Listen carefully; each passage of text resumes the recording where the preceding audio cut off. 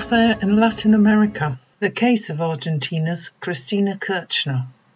Corruption of a nominally independent country's justice system is a major tool in the arsenal of imperialist control. In order to control Latin America's abundant resources, US imperialism needs corrupt politicians ready to serve its interests. The removal of progressive leaders from the political arena via lawfare is one of its tried and tested methods, but the case of Brazil's Lula shows clearly that the people will always have the last word.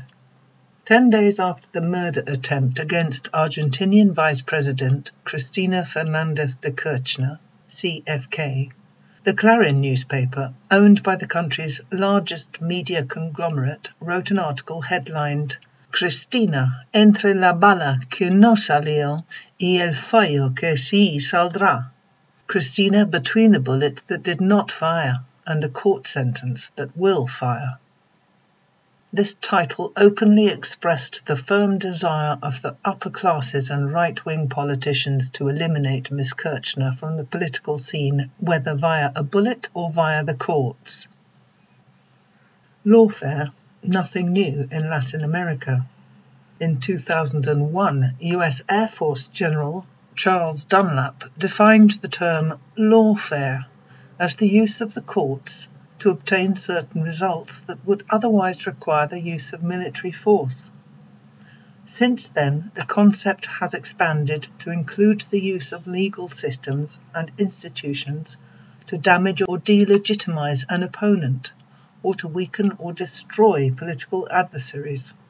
To implement lawfare processes, the ruling classes have two main allies: the highly concentrated mainstream mass media and that most conservative and ideologically dependable of bourgeois democratic institutions, the judiciary. In Latin America, lawfare has been used by the USA to justify political and economic sanctions against countries like Cuba, Nicaragua, and Venezuela by corrupted judges, to prosecute political leaders and ban them from running in elections, as was the case of Rafael Correa, former president of Ecuador, barred in absentia from running for office for 25 years. Dilma Rousseff, former president of Brazil, deposed in 2016, Evo Morales, former president of Bolivia, who was barred from standing in 2020's Senate elections, and Lula da Silva, former president of Brazil. The case of Ignacio Lula da Silva is one of the most recent and glaring examples of this use of the courts to achieve political ends. The former Brazilian president was sentenced by a corrupted court to 12 years in prison on trumped-up corruption charges in 2018, thus preventing him from standing in that year's presidential election. Lula had spent 580 days in prison when Brazil's Supreme Court finally overturned his sentence as baseless and politically motivated, thus freeing him to run for office once more. He was duly elected president of Brazil for the third time in October 2022. As defeated President Jair Bolsonaro's Vice President Hamilton Mourão remarked ruefully, quote, "We have to stop crying. We lost the election. Our mistake was to have allowed Lula to turn the court case around," end quote. Lawfare and the Kirchner case. Since leaving the presidency in 2015, Cristina Fernández de Kirchner, known to locals as CFK, had been subjected to daily harassment by corrupt judges and corporate media in an attempt to silence her, while the new right-wing government of Mauricio Macri was busy reversing the major social policies that had been implemented during her presidency. Several lawsuits were presented against Ms. Kirchner. The most significant of these charged her with manipulation of future currency exchange prices against central bank reserves, concluding a memorandum of understanding with Iran regarding the investigation of a terrorist attack against a Jewish community centre that occurred in 1994, tax evasion, corruption in the award of public infrastructure projects in the province of Santa Cruz. In the last 7 years, these cases have been dismissed one by one, either for lack of evidence or because Ms. Kirchner was acquitted before the case went to trial. But the media continue to report on the charges daily, doing everything possible, as was done in Brazil regarding Lula, to incite a mood of public condemnation.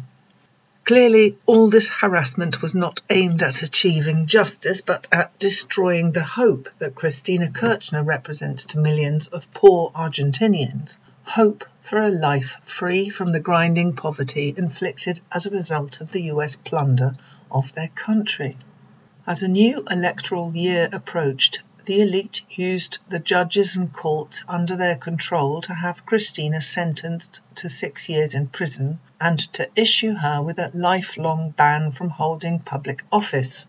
The judges now have until the 9th of March 2023 to explain their decision, at which point Ms. Kirchner will be able to begin the lengthy, in all probability years-long appeal process. For the first time in Argentinian history, a vice president has been convicted of a crime while in office, following the example of Dilma Rousseff in Brazil, who was deposed during her presidency following similar convictions. Following Ms. Kirchner's sentencing, a photograph has appeared which shows her judges playing football together at former President Mauricio Macri's ranch. Another shows several of them flying with media tycoons in a private jet to visit British business magnate Joe Lewis, a close friend of Macri, at his Patagonian ranch.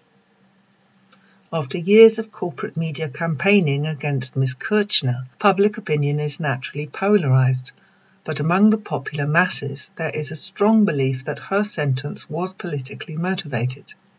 This was clearly expressed by Kirchner herself after the court hearing.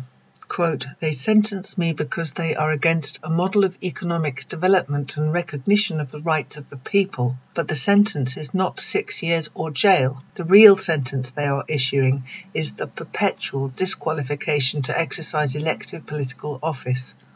All public posts I held were won by popular vote." End quote.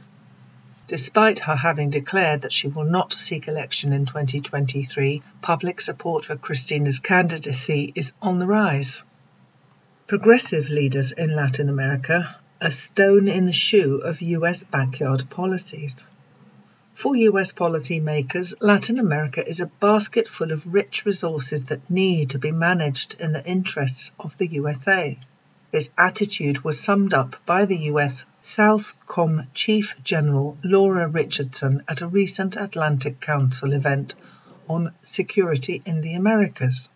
During her interview, General Richardson catalogued and stressed the importance of Latin American resources such as the vast oil reserves of Venezuela, huge recently discovered deposits of copper, silver, gold and other minerals, and the lithium triangle, Argentina, Bolivia and Chile, which accounts for most of Latin America's estimated 60% of global lithium reserves.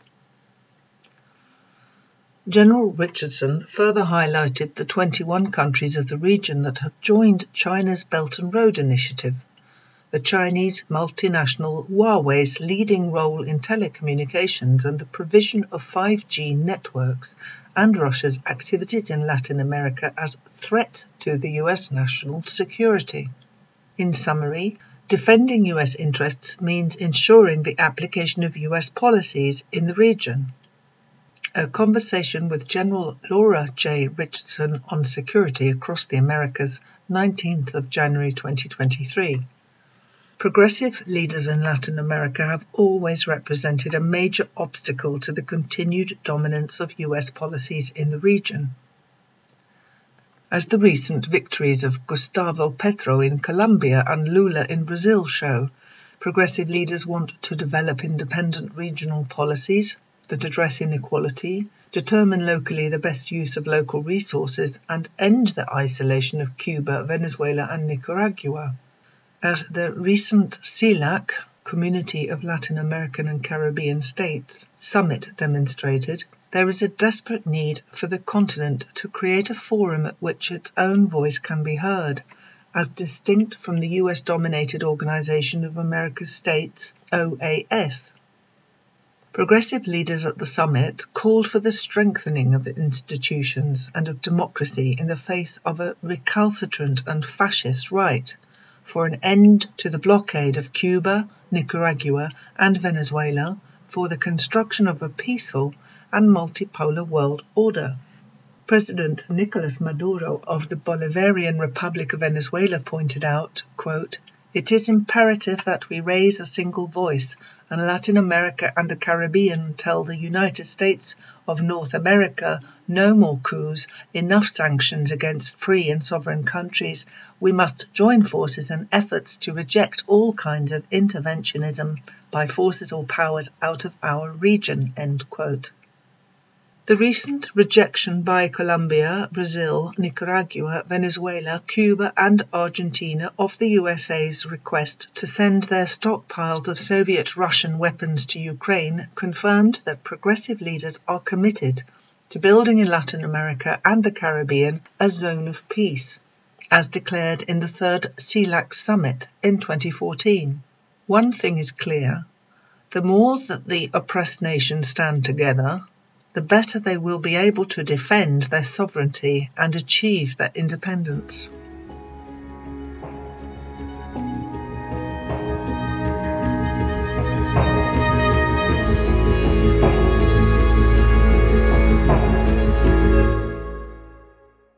Thanks for listening to Proletarian Radio. We aim to bring you the best Marxist analysis on current affairs, revolutionary history, and theory. Do like, comment, subscribe, and share our content to help us reach the widest possible audience. We are a small organization with limited resources, and we need workers' support if we are to grow and fulfill our mission. If you are able to make a one-off or regular donation, no matter how small, please visit our website at thecommunists.org and register as a supporter.